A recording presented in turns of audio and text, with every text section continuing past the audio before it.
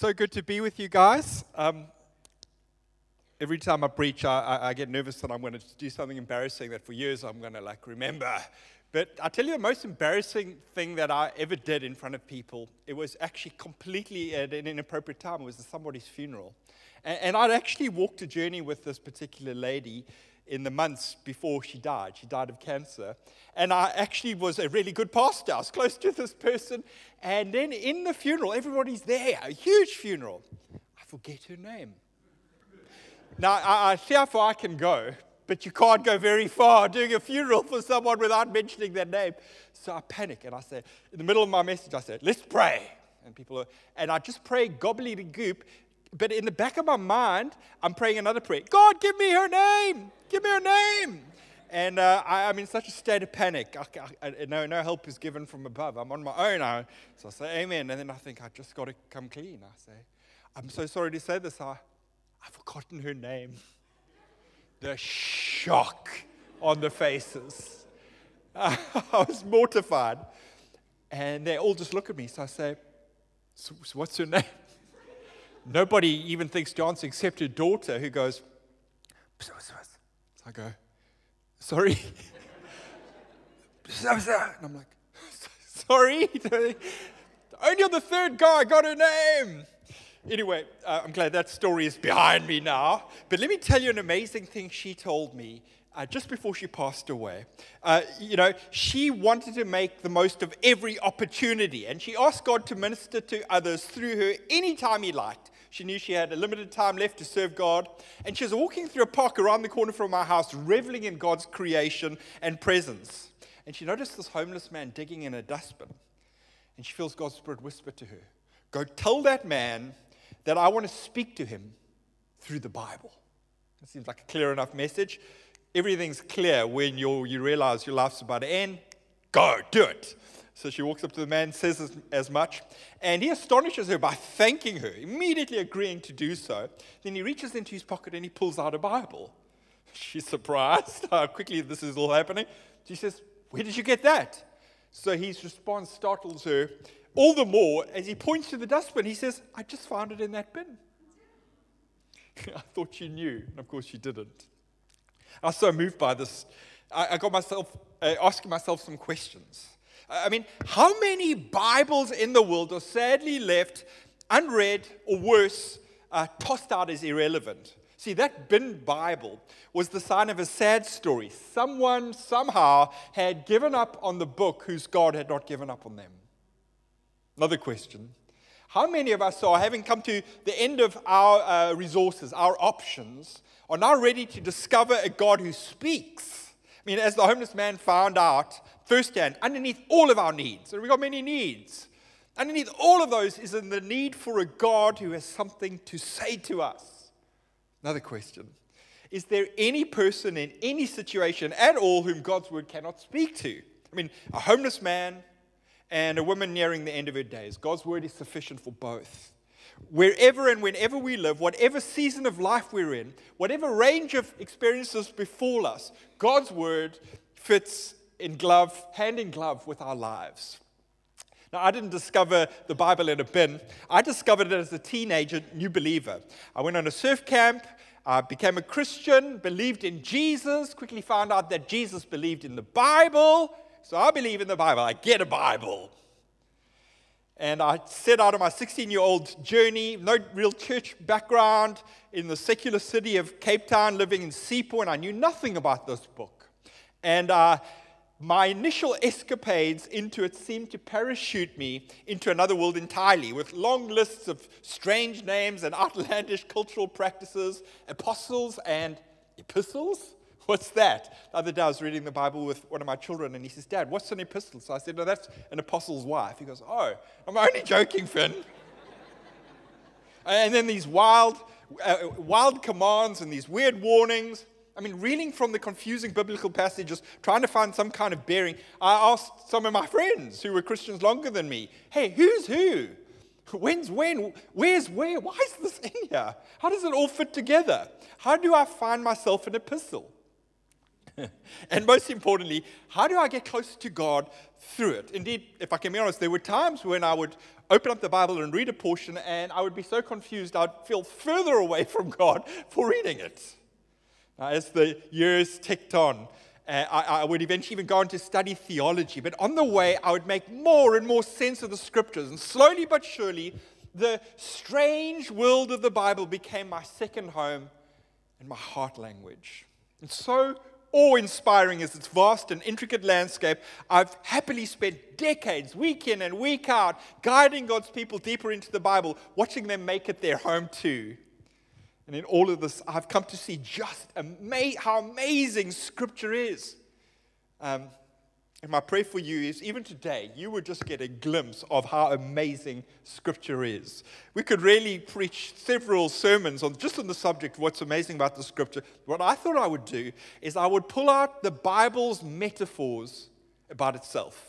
The Bible's metaphors about itself. I got 9 of them. I'm going to fly through them. Here we go. What's so amazing about Scripture? Number 1, God's Word is a stream of water. It's a stream of water, says Psalm 1.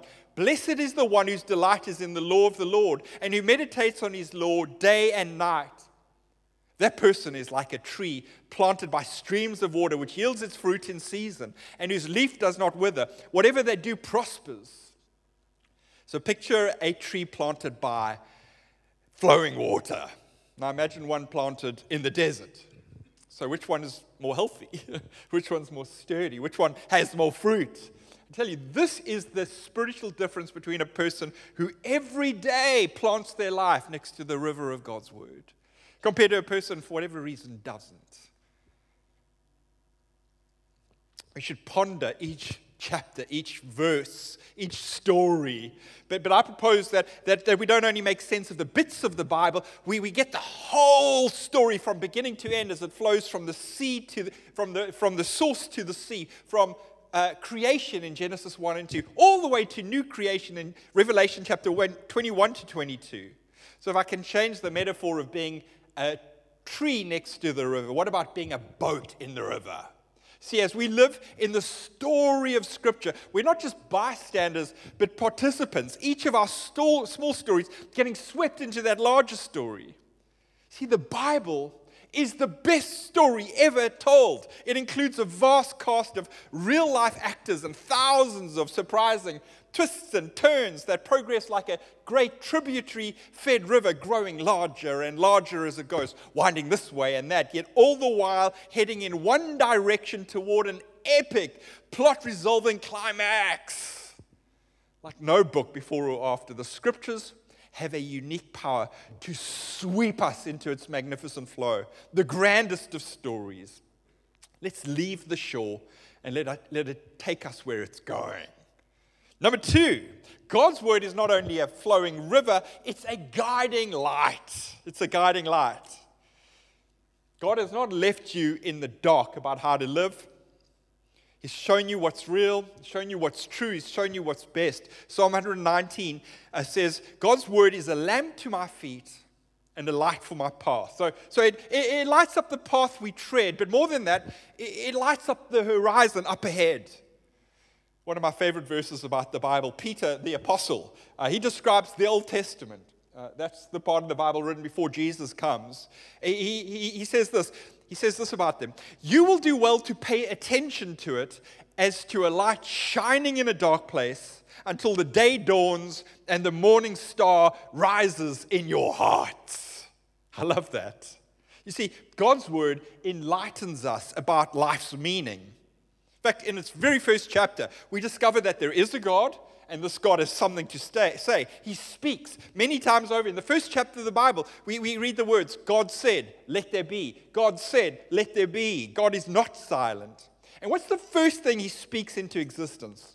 Genesis 1 verse 3, let there be light. And as we read or scroll through the passages, some of us read the Bible on our phones, from beginning to end, we find a God who continues to speak. Each time with similar effect, bringing something out of nothing, order out of chaos. And as we read, another ray of light drives back the chaos and the confusion in our world. Now, when you get enough people in a culture reading this Bible, it has a transforming impact, not just on those people, but on an entire culture. I remember reading this Time magazine article where they looked for the most impacting thing that happened between 1000 AD and 2000 AD. In 1,000 years, what was the most impacting single event in the history of the world? And this is what Time magazine said. Oh, it was the printing of the Bible at Gutenberg's press. See, it put the good book into the hands and languages of common people. Before that, it was just in the hands of the clergy. A few people who could understand it. It was usually in Latin.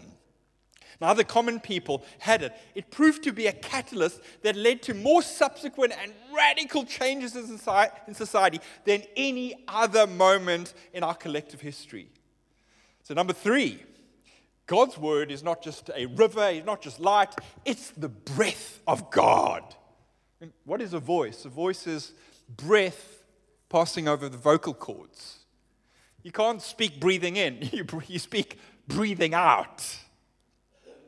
Now, we might think about the Bible sometimes as ancient people's ideas about God. But no, all Scripture is God-breathed. 2 Timothy chapter 3, verse 16.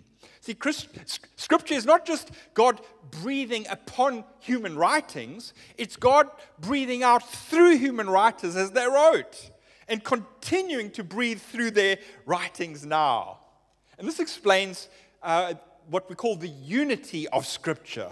You see, the Bible was written by 40 different people who lived in different centuries, different continents, different situations, and yet they harmonized in an amazing way. Athenagoras, he was born in AD 133, he said this: Moses, Isaiah, and the other prophets wrote things with which they were inspired, the Spirit making use of them as flute players, breathing into a flute. And yet this picture is still not enough because it doesn't capture the variety of instruments that make up the Scriptures. The Bible is, in fact, a symphony in which each human author is a different instrument in the divine orchestra. I mean, one is a violin, another one is a horn, another a snare drum.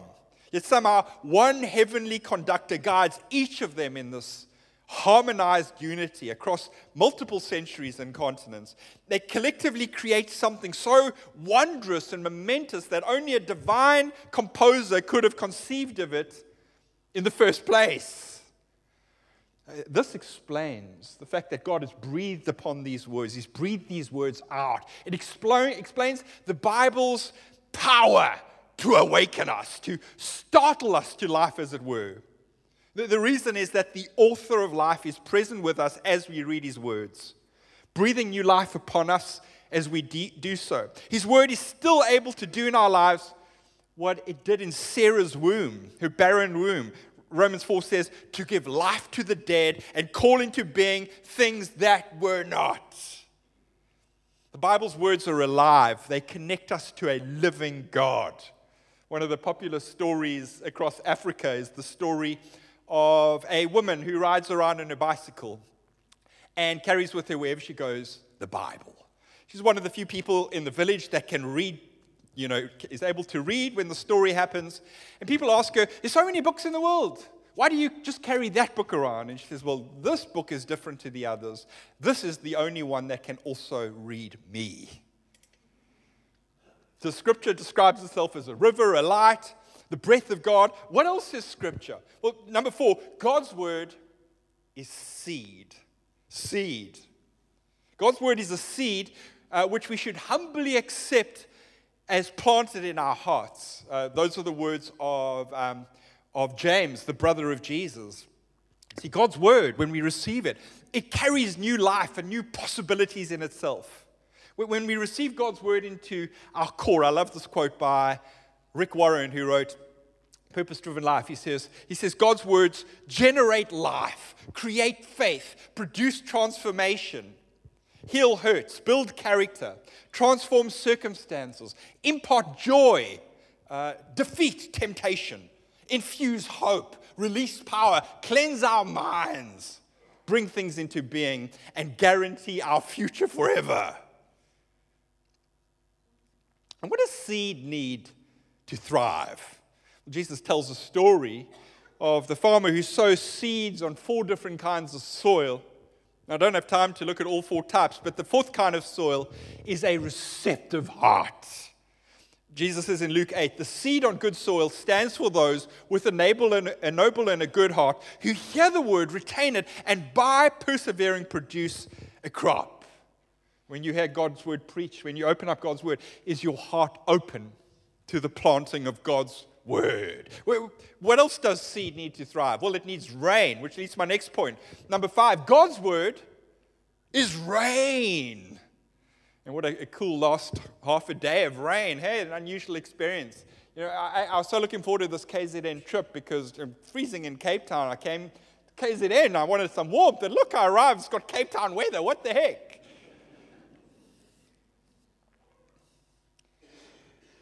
Isaiah 55, God speaking through the prophet Isaiah. I love this passage. He says, as the heavens are higher than the earth, so are my thoughts than your thoughts.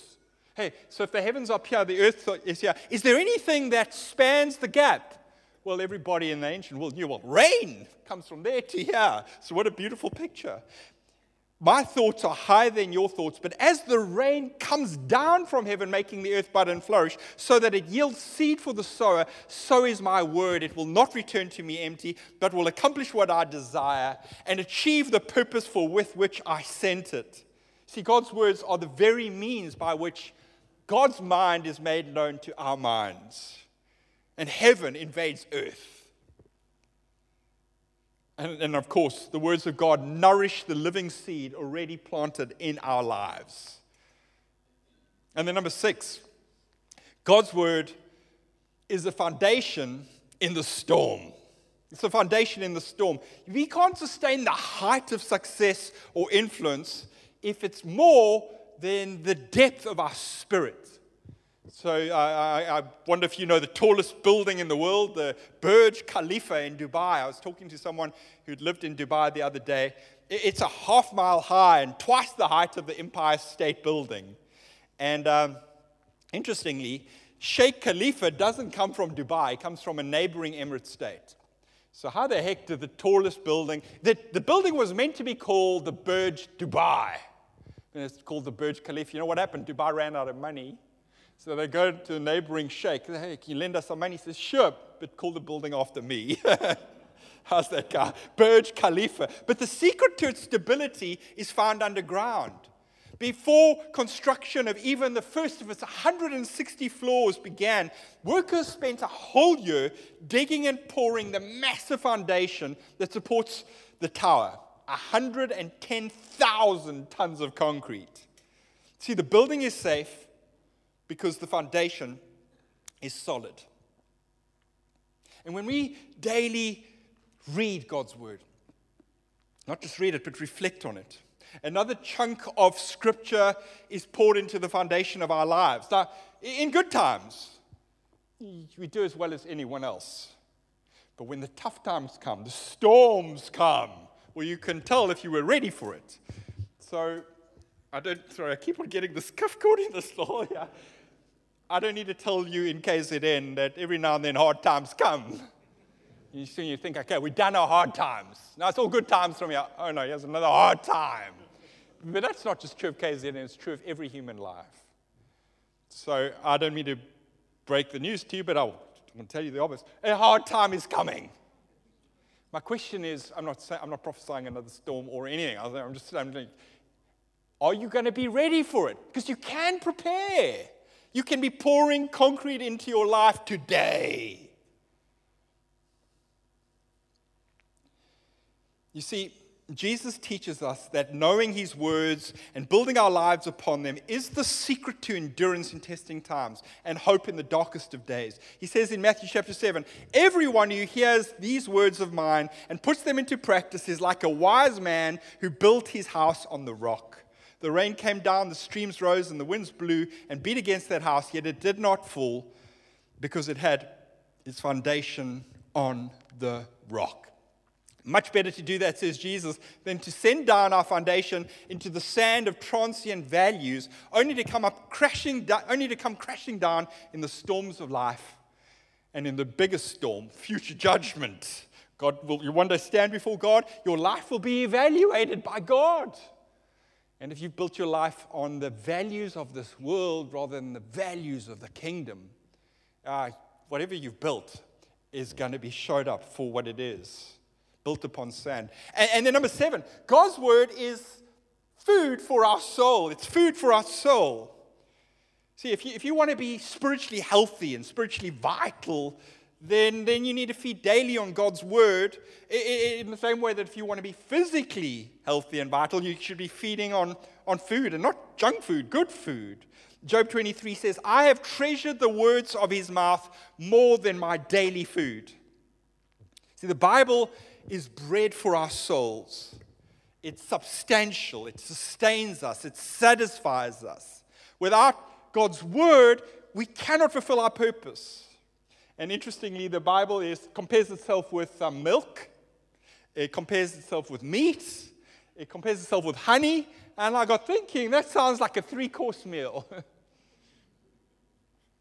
Everything you need, all the nutrients you need for the Christ-following life are in that book. And in the story of the Exodus, which happens 1,300 years before Jesus comes, God led the rescued Israelites across a desert, but he supernaturally fed them. Every morning, God poured out the sweet bread-like substance called manna on the ground. And each family would get up in the morning and they'd go collect manna for the day. You know, that collected previous day manna for that day, but now they're hungry again, need more manna, go get it. And Moses preaches to the desert survivors about its meaning. He says, God fed you on manna, listen to this, so that you might know that man shall not live on bread alone, but on every word that comes from God's mouth. God still provides manna today. Yet like the ancient Israelites, we must discover that the manna doesn't fall into our mouths. We need to get up. We need to go gather it each and every day. You got to go get it. It doesn't just come to you. Go get it every day. And you know what happens when you ingest the Word of God? It metabolizes into the energy we need to live a God-empowered life. And then number 8, God's Word is a blade. God's Word is a blade. It's a military blade. It offers us protection from the onslaught of darkness and deception. Enables us to set the captives free. I love Ephesians chapter 6. Stand firm then, take up the sword of the Spirit, which is the Word of God.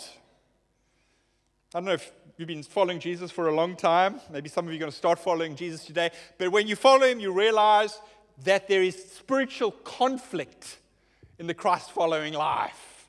There is the enemy of our souls, Satan himself, at work, bringing lies and deception into people's lives, coming against you with discouragement and distraction and intimidation. And you can either just take the beating, or you can take up the sword of the Spirit, which is the Word of God. When Jesus was tempted by Satan, he didn't rationalize with the devil. Each time the devil would say something, and Jesus would say, it is written. Wah! It is written. Wah! It is written. Take up the sword of the Spirit, which is the Word of God. It doesn't just protect you, it liberates others. You become a freedom fighter. When you know the Scriptures, God's Spirit can use you to minister to other people's lives. And it's not just a military sword, it's a surgical blade.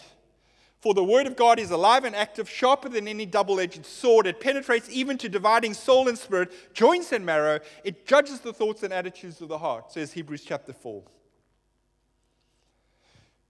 Often when you're reading the Bible, it just feels like honey to the soul, light to the eyes. It's wonderful. You feel the energy. You feel the encouragement. You feel the insight. Sometimes you're reading the Bible, it feels like you're being exposed. You're coming under the conviction of the Word. It's not always a pleasant feeling. But I tell you what, when you go through those times, you let the Word of God read you. It's because God's Spirit is cutting out the cancers. Let Him cut it out. He's doing it to free you. He'll spare you from so much pain if you go through this little bit of pain of being exposed to the power of God's word to call out the darkness in our lives. So what do we got? Scripture is this refreshing river. Can you hear it trickling down? It's this guiding light. Can you see it with your eyes? It's the breath of God. It's life-giving seed. It's renewing rain. It's the foundation in the storm. It's food for our soul. It's a blade. I got one more for you. God's word is a cradle. Cradle is the thing that you find a baby in. I remember going to Los Angeles once, and you see people walking with these like baby mangers and baby, what are those things called? I only had 5 kids. Baby carriers, whatever. And you're like, oh, what's that? You look inside, and there's a dog in there. Like, yo, what the heck?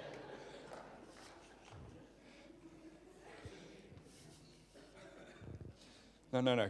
God's word is a cradle, and in this cradle, Jesus. John chapter 5, Jesus says, you study the scriptures diligently because you think that in them you have eternal life. These are the very scriptures that testify about me, yet you refuse to come to me to have life. So we don't worship the Bible itself. We worship the one whom Scripture contains. Martin Luther said, Scripture is the cradle in which Christ lays. It's possible to have all the Bible knowledge in the world. But if you think that was the goal and hasn't translated into friendship and knowledge of and worship of Jesus, you missed the point. You're more caught up with the cradle than what the cradle carries. Many of us want more of Jesus in our lives, but where were you hoping on finding him? You see, if you want to see him more clearly, you want to be closer to him, then we should daily and diligently explore the cradle of scriptures and each time see what they show us about Jesus. So the Bible is made of 2 testaments. The one, 37 books, 39 books in the Old Testament, written before Jesus comes. Then there's a New Testament, 27 books after Jesus comes. And if you read the 27 books after Jesus comes, well, of course, you just read Jesus on every page. In fact, 23 of those books, the very first sentence has got the name Jesus in it. So you learn so much about Jesus in the New Testament, but then people go, hang on, I'm a bit confused. What about the Old Testament? Because how many times is the name Jesus mentioned in the Old Testament? 0 times! So where's Jesus? Well, Jesus says he's all over the place. In those 929 chapters of the Old Testament, he's all over the place. You see, as those passages, they touch upon so many themes that then connect to Jesus Christ. So we read the Old Testament, and first we ask what its human authors and its original readers would have understood. But second, we look for the way the divine author intended it to be a signpost pointing towards Jesus. In Christ, we are those, and I'm quoting the Bible here, upon whom the fulfillment of the ages has come. So the Old Testament is just filled with signposts. And on each signpost, it's the signpost to Jesus. Now, we are those who are where the signposts have pointed, Jesus. But then we go back and we appreciate the signposts so much more. We learn about Jesus in all the scriptures that point towards him. Jesus, for example, is the true and the better Adam, the true image of God who reflects the Father's good character perfectly, and the ultimate enactor of God's good reign in the Edenization of the earth. And Jesus is the new and the better Abraham, the ultimate chosen one, called by God. The difference is that Abraham once sinfully worshipped the moon before he was called. Well, Jesus, the righteous one, he made the moon. And Jesus is the new and the better Joseph, who forfeits his heavenly robe of glory. He's rejected by his brothers, only to rise to the right hand of power, from which he intercedes for and blesses the very brothers who cursed him, turning the tragedies and the wickedness of their lives, our lives, into something that blesses them, blesses us. And then Jesus is the Passover lamb who absorbs God's judgment, defeats our enemies, liberates us powerless sinners, turns us from slaves to free people. Slaves to free people. Jesus said, then you will know the truth, and the truth will set you free. We live in a culture that is so looking for freedom. Freedom from oppression, freedom from enslavement. All the while, the Freedom Charter.